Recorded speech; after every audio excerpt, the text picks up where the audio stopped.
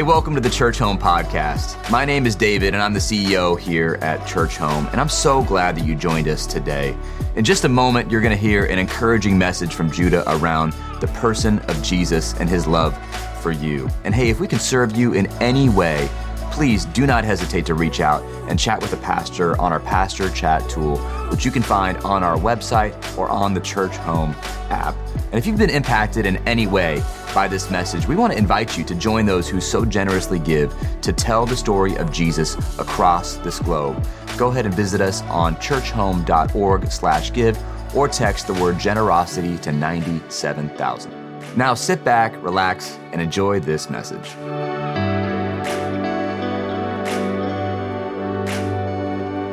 Welcome back. I'm so glad that you joined us, and you may not know, you have just jumped in on episode number 3, part number 3, in a collection of 5 messages, 5 sermons that we're entitling, They Don't Know What They're Doing, or We Don't Know What We're Doing, or I Don't Know What I'm Doing, which of course is taken from probably the most important sentence ever uttered in human history.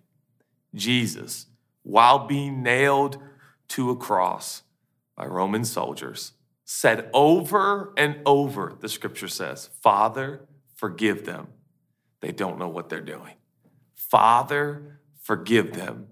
They don't know what they're doing. Over and over, he said, Father, forgive them. They don't know what they're doing. I think that sentence can change the whole view of yourself and your world.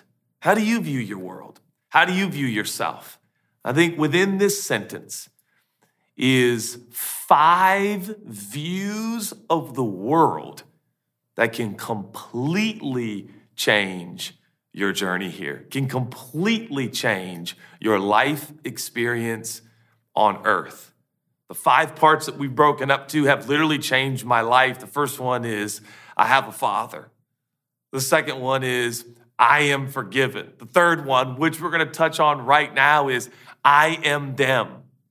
The fourth one is, I'm not what I do. And lastly, number 5, I am tempted to save myself. These 5 worldviews have completely changed my life. I'm so excited to share these with you. If you haven't already, installation number 1 and installation number 2, like I just changed what I call them, sermons, installations, episodes, but the first 2 talks have already been put online. You can access those. This is view or vista number 3. I am them. Father, forgive them.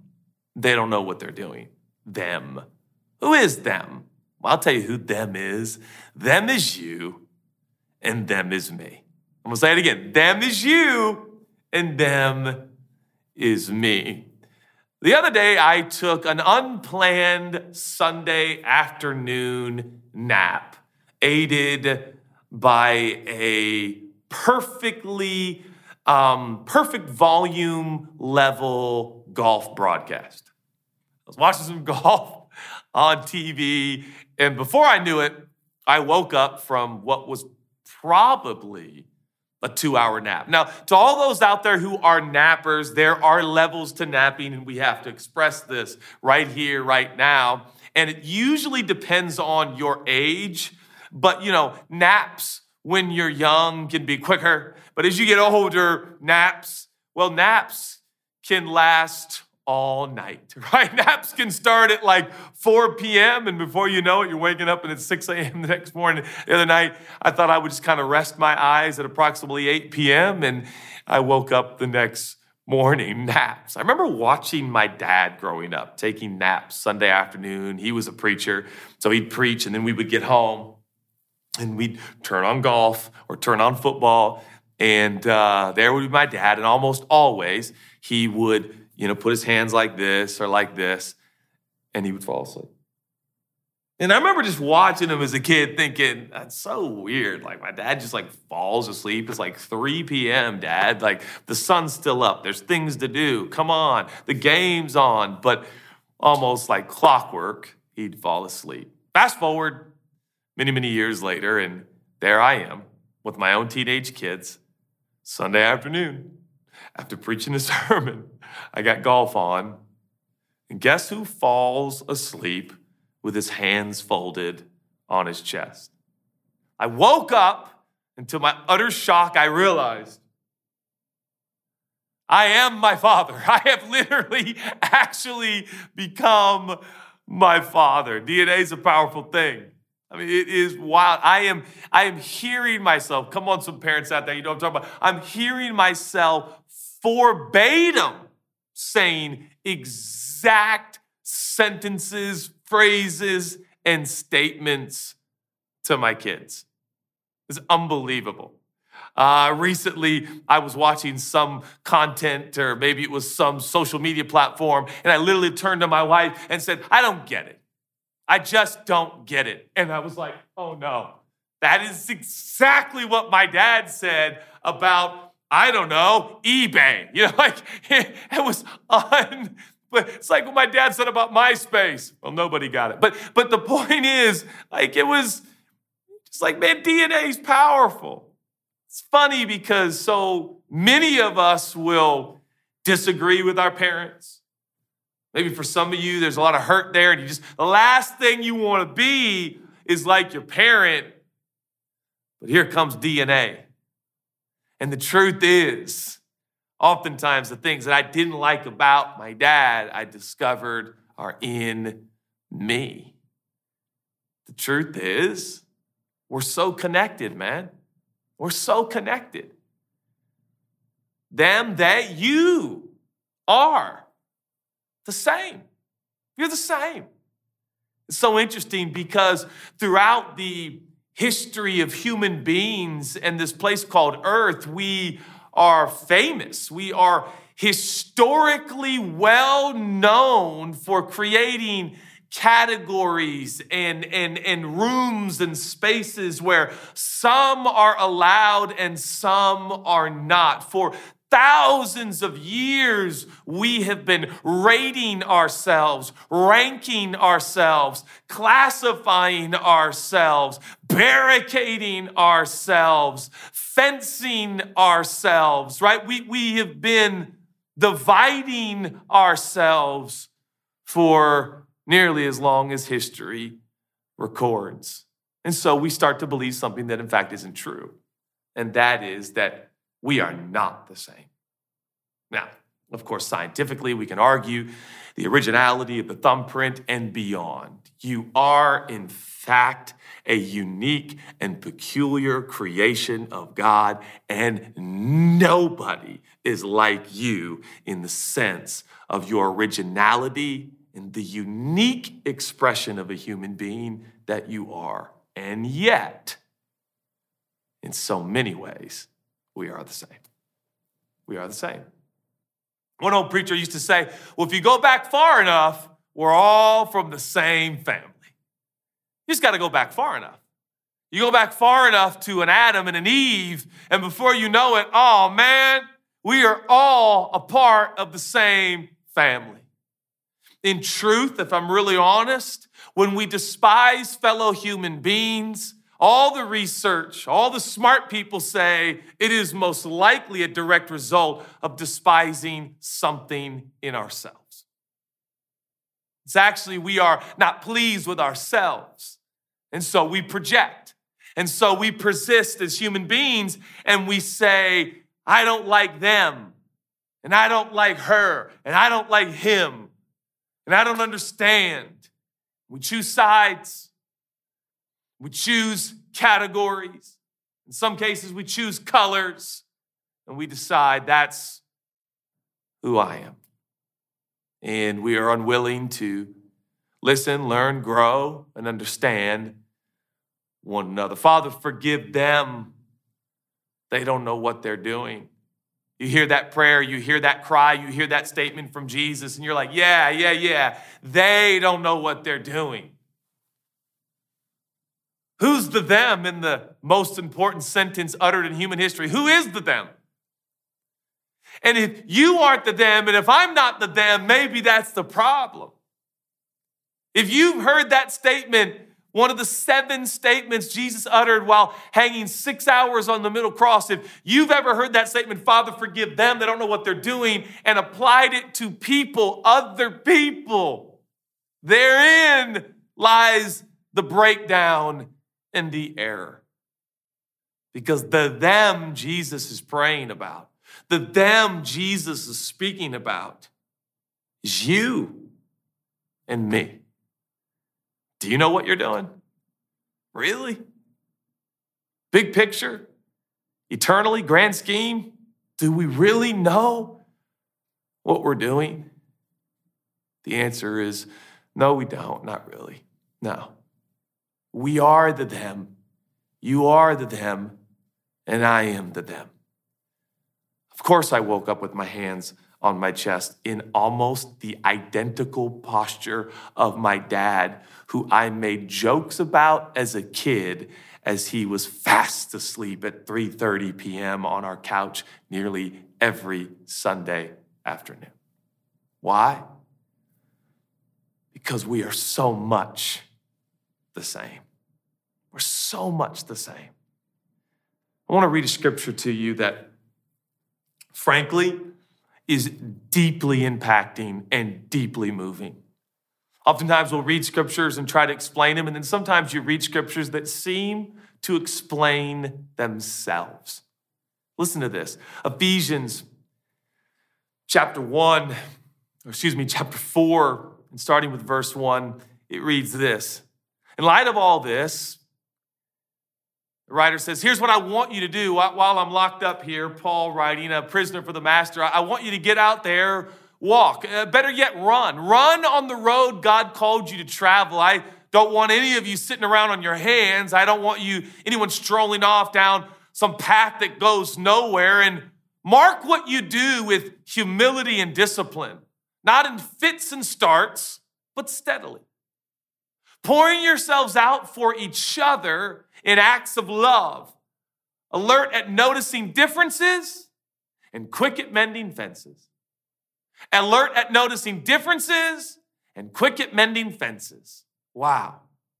You're all called to travel on the same road, and in the same direction. So stay together, both outwardly and inwardly. You have one master, one faith, one baptism, one God, Father of us all, who rules over all and works through all and is present in all. Everything you are and think and do is permeated with oneness. Wow. But that doesn't mean you should all look and speak and act the same, the scripture says, because out of the generosity of Jesus, each of us was given his own gift. I mean, that just has to kind of sink in for a second. In fact, let's read it again. Ephesians chapter 4, we'll start in verse 1. I'll read a little bit faster this time, but let this soak in. In light of all this, church home, here's what I want you to do. While I'm locked up over here as a prisoner for the master, I want you to get out there, walk, better yet run, on the road God called you to travel. I don't want any of you sitting around on your hands. I don't want anyone strolling off down some path that absolutely goes nowhere. And mark what you do with humility and discipline, not in fits and starts, but steadily, pouring yourselves out for each other in acts of love, alerting one another and noticing differences, and be quick at mending fences. You are all called to travel on the same road and in the same direction, so stay together, both outwardly and inwardly. Inwardly, stay together. You have one master, one faith, one baptism, one God, Father of us all, who rules over all, works through all, is present in all. Everything you are and think and do is permeated with oneness. It doesn't mean you should all look and speak and act the same, because out of the generosity of Jesus, each one of us is given his own gift, talent, and ability. What? So I say it again. You are them. We are called to interconnectedness. We are called to continuity. We're called to confluence. We're called to unity. Called to synergy. This is what God's called us to. We weren't called to subcultures and classifications and rankings of human beings. Oh, sure, there's world rankings for tennis players and golf players and soccer players, but in real life, We're not supposed to rank each other, but we do. In real life, we're not supposed to classify each other and call some people significant, important, and great, and other people common and not important and easily overlooked and missed. That's not what we're called to. You're all traveling the same road, going the same direction. That's for everyone who has acknowledged there's a creator. We're all going the same direction, the path of love, the trail of love. Love and serve one another. Go out of your way, the scripture says, to serve each other, take care of each other, and please look for breaches, look for breakdowns, and make sure you mend fences. Not interesting. You are them. Here's a statement that is more true than it's not.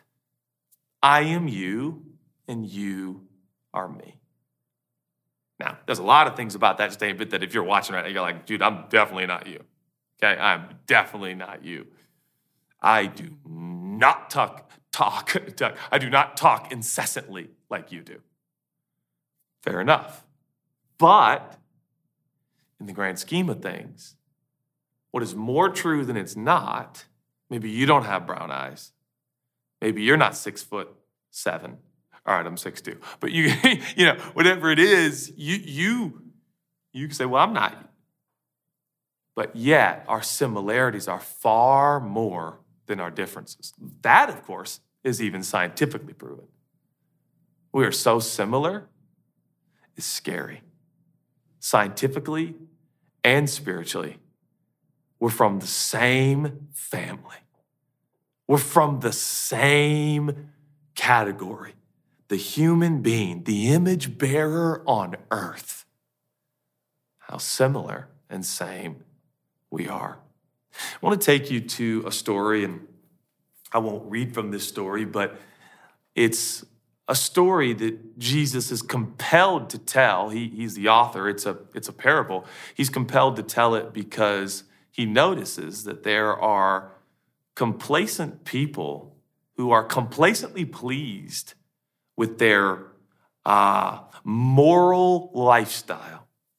And the Bible says because they were so complacent means stagnant and settled, feel like they were completed and done. So they believe in this moral high ground, and they looked down their noses at what the scripture says, the common people.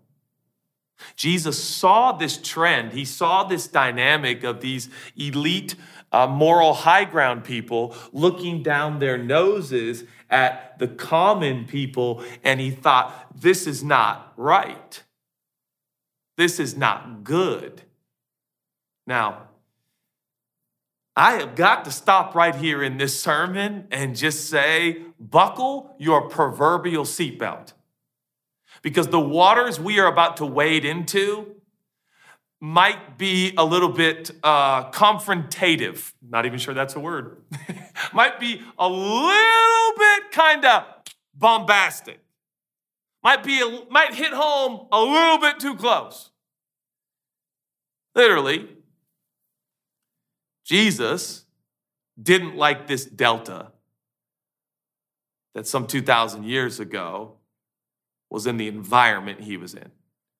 You had these people who thought themselves to be better than others, above others, more godly than others.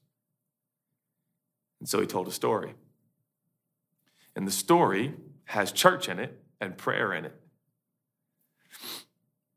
He said two men went to the synagogue, went to the temple to pray.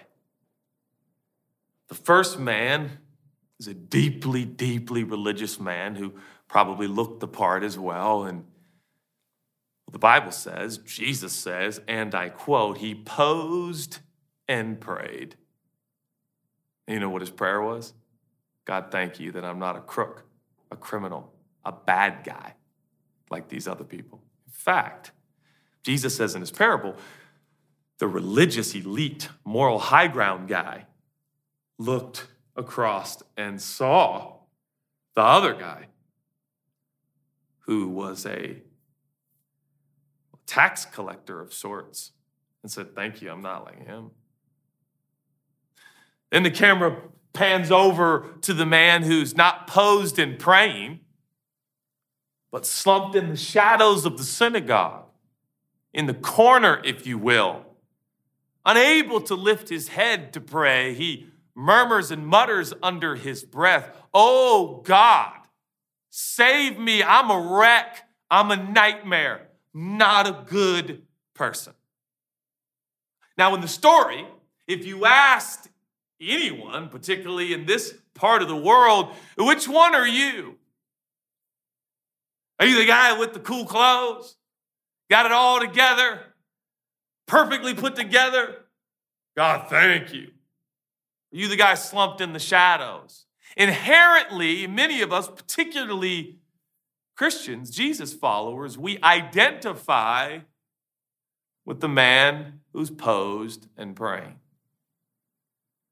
And we don't identify with the man slumped in the shadows. But Jesus concludes his story by saying to his listening audience, which of those men received righteousness from God, the gift of righteousness, alluding now to the work that Jesus would do on the cross. He says, which man left having received righteousness? He said, I assure you, it's the man slumped in the shadows. I mean, everyone's worldview starts to shatter and crumble and dissolve because it's like, wait, what? No, I thought it was about the guy that goes to church all the time. I didn't think it was about the guy that cheats people out of money. Aren't you supposed to be, you know how we do here. We tell people, you're a good guy. Oh, that guy's a good guy. When in reality, is there such a thing? We do good things. But the Bible says everybody on earth, their heart is wicked and deceitful. We can't even understand our own heart. Desires to serve ourselves. You are them, I am you, and you are me. No, that's actually true. And yet, this man thinks himself to be better than that man.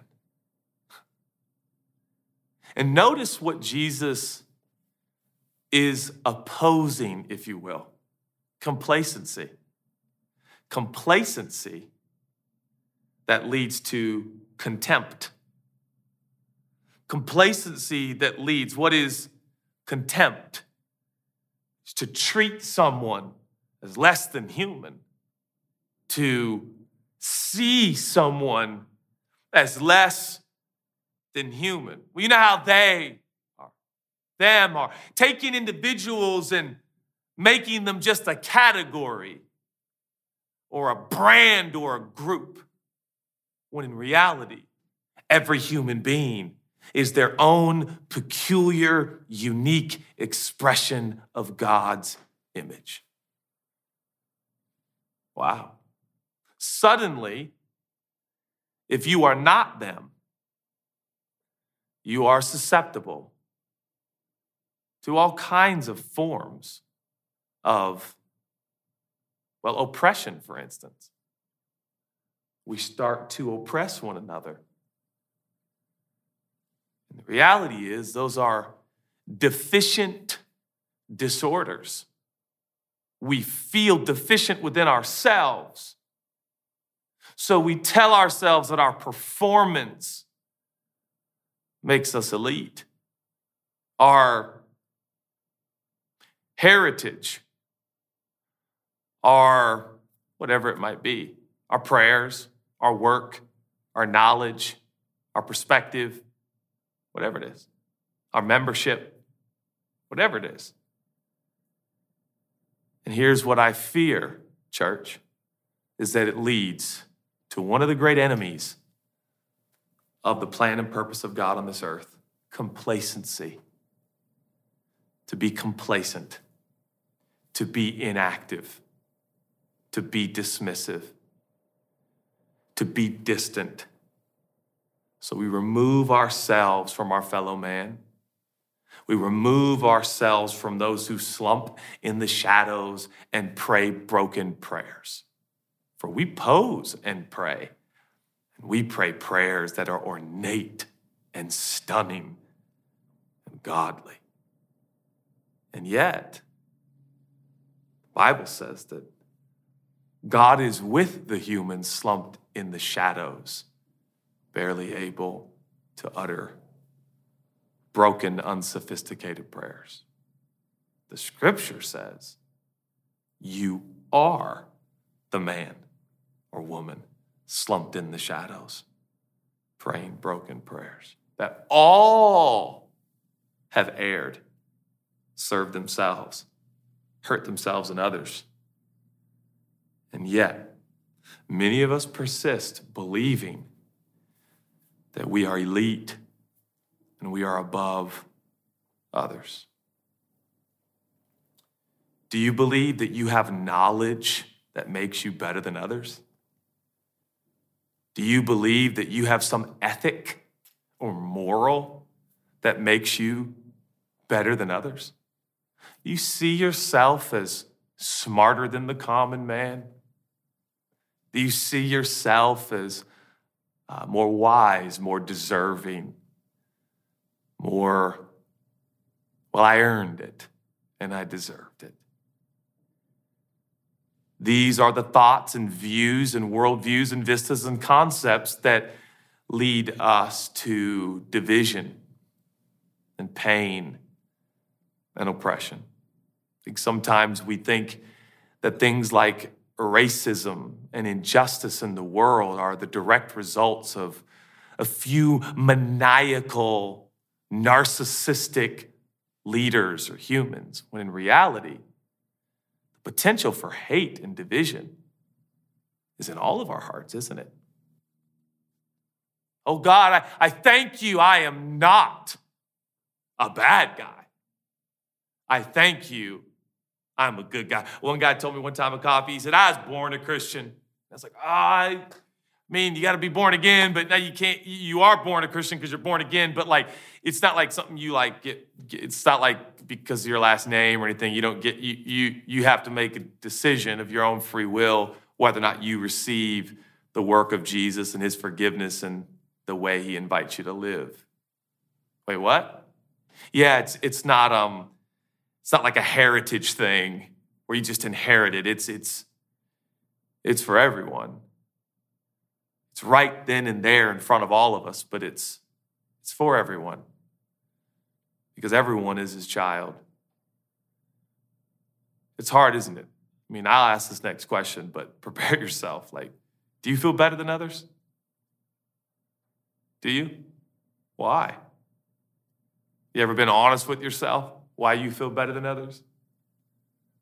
You ever felt honest with yourself why you criticize others, gossip, murmur, complain, detest, can't stand, contort your face when hearing about them or they, her or him, that country, that continent, that people, that ethnicity? Whoa, what's happening to us? Seriously, and quite literally, what's happening to us? Well, it's what's been happening to us for thousands of years. We feel a deficiency. We don't like ourselves, so we prop ourselves up through our acts of morality and ethics, and we look down on others. So by doing, somehow maybe we might recover the sensation that we're good and we're okay. And maybe, just maybe, one day we'll end up liking ourselves. What I'm talking about is no small thing, is it? But it matters to God how you view yourself in light of your neighbor. You and your neighbor, you're the same. I know you're fighting over that fence line, but you're the same. That's the truth. And I end with this one last observation, and that is that you as a human being, you are a human keeper, not a human competitor. You know that's what we've been invited into, to be a keeper, our brother's keeper. It's interesting. Cain says to God when he's looking for his brother who he had murdered. Where is he? And he said, am I my brother's keeper? Oh, Cain, the answer is yes. The first sibling rivalry that ended up in murder. Yeah. He said to God, am I my brother's keeper? Yes, Cain, you are. The answer to that is yes. You are your brother's keeper, not your brother's competitor. You're your brother's keeper. And I think keeper means three things, and I end with this. I think we're supposed to pray for our fellow man. I think we're supposed to protect our fellow man. And I think we're supposed to pronounce blessings over our fellow man. That's right. Particularly those who worship and follow Jesus, I implore you. I would like the opportunity, the luxury, if you will, to speak directly to all those who follow in the path of Jesus and the way of Jesus. You are not a human competitor. You are a human keeper. So keep your brother and keep your sister and keep your neighbor. Oh God, in 2023, we have never needed human keepers more. Where are the human keepers? I see competitors everywhere. Competitors within families. Competitors within cul-de-sacs and communities. Competitors within church. Competitors church against church. Called to be human keepers, not human competitors. I am you and you are me. Love your neighbor as you love yourself, says Jesus.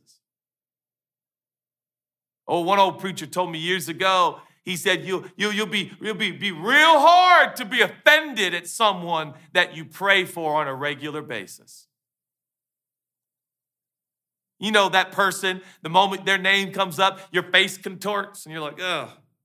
You know, if you prayed for them on a regular basis, if you are a human keeper and not a human competitor, you'd be shocked to see the healing that could happen in your heart. Pray for them. That's what Jesus said.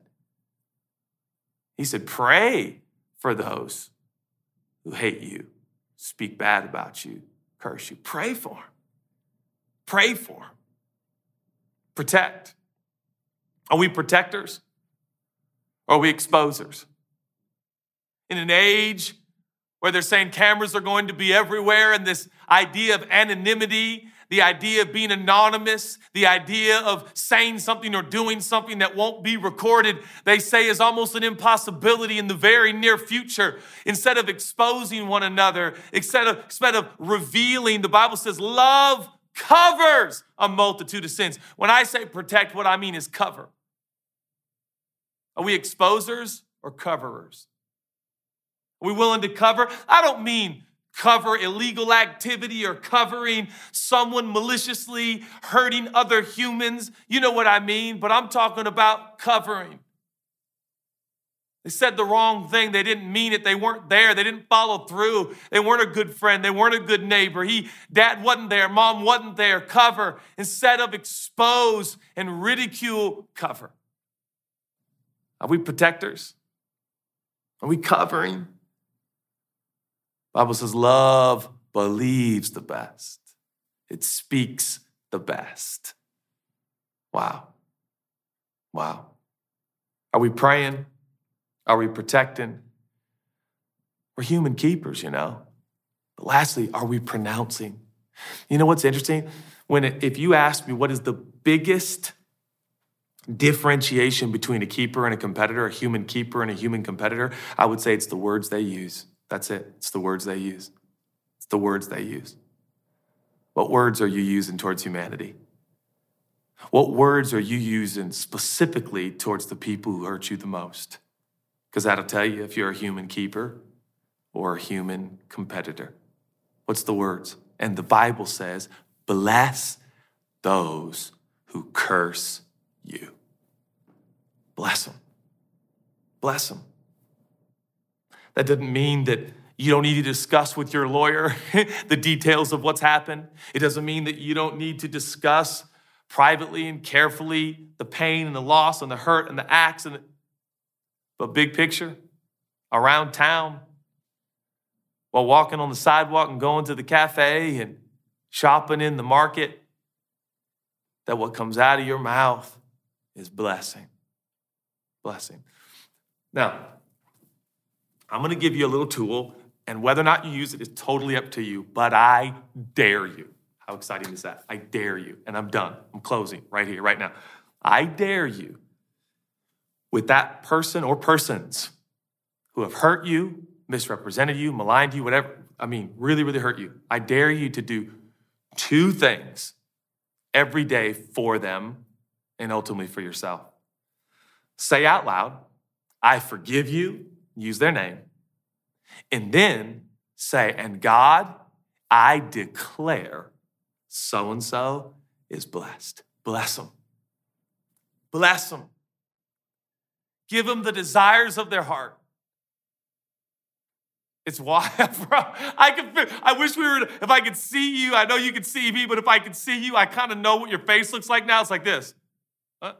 Some of you are watching on the app right now. So I'm in the living room with some friends and family. You're like, oh, wait, what? Wait, what? Right? Because that's like wild.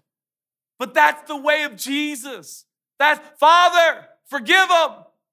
Forgive them. They don't know what they're doing. Who's the them? Who's the they? That's you. That's me. We put Jesus on the cross and he said, forgive them. What if we could reflect the way of Jesus? What if we could pray? Well, first of all, forgive and pronounce blessing over our enemies, over those who curse us and spread lies about us. Yeah, that is exactly what I am proposing because I am them. Wow. Wow. We can do it. Come on, keeper. Come on, keeper. There's a keeper in you, not just a competitor. There's a human keeper in you. And I'm calling that human keeper out. And I got news for you. This is the secret to a long marriage. This is the secret to good friends. This is the secret to good parenting. This is the secret to being a good employee. This is the secret to being a good boss. This is the secret. What do? You see yourself as the very person that has hurt you, wronged you, that you're annoyed with, frankly, hope to never see again. I'm not saying that you got to be best friends or even physically meet up with that person ever again. But I pray that God would give you the energy and the courage to be a human keeper, not a human competitor. That you would forgive and you would pronounce the blessing of God on their life. And you know who will be freer as a result? You. And so I end with this one last thought. Me? I'm you. I'm you. We're the same, and we're in this together. Let me pray for you. God, I thank you for speaking to us. I love your way. I love how you do what you do. God, you have been so long suffering with me. You have been so patient with me. Oh God, help me to be patient with my fellow man, long suffering with my fellow friends and neighbors. Thank you, God. Thank you, God, for forgiving us because we don't know what we're doing. Thank you, God. If you're here and you're watching this and you'd like to receive the free gift of Jesus, you can do that right here, right now. Just by believing. Just believe. Say it right now. Say, I believe. I believe in Jesus. That's it. It's done. You're forgiven forever. Everything he did on the cross, being fully a human being, but without sin, he could pay the penalty for your sin and for mine. So now we're forgiven forever, set free, and invited into this wonderful journey called the way of Jesus. I love you, Church Home. I hope this sparks incredible conversation for the next several days. Love you so much. I'll see you real soon.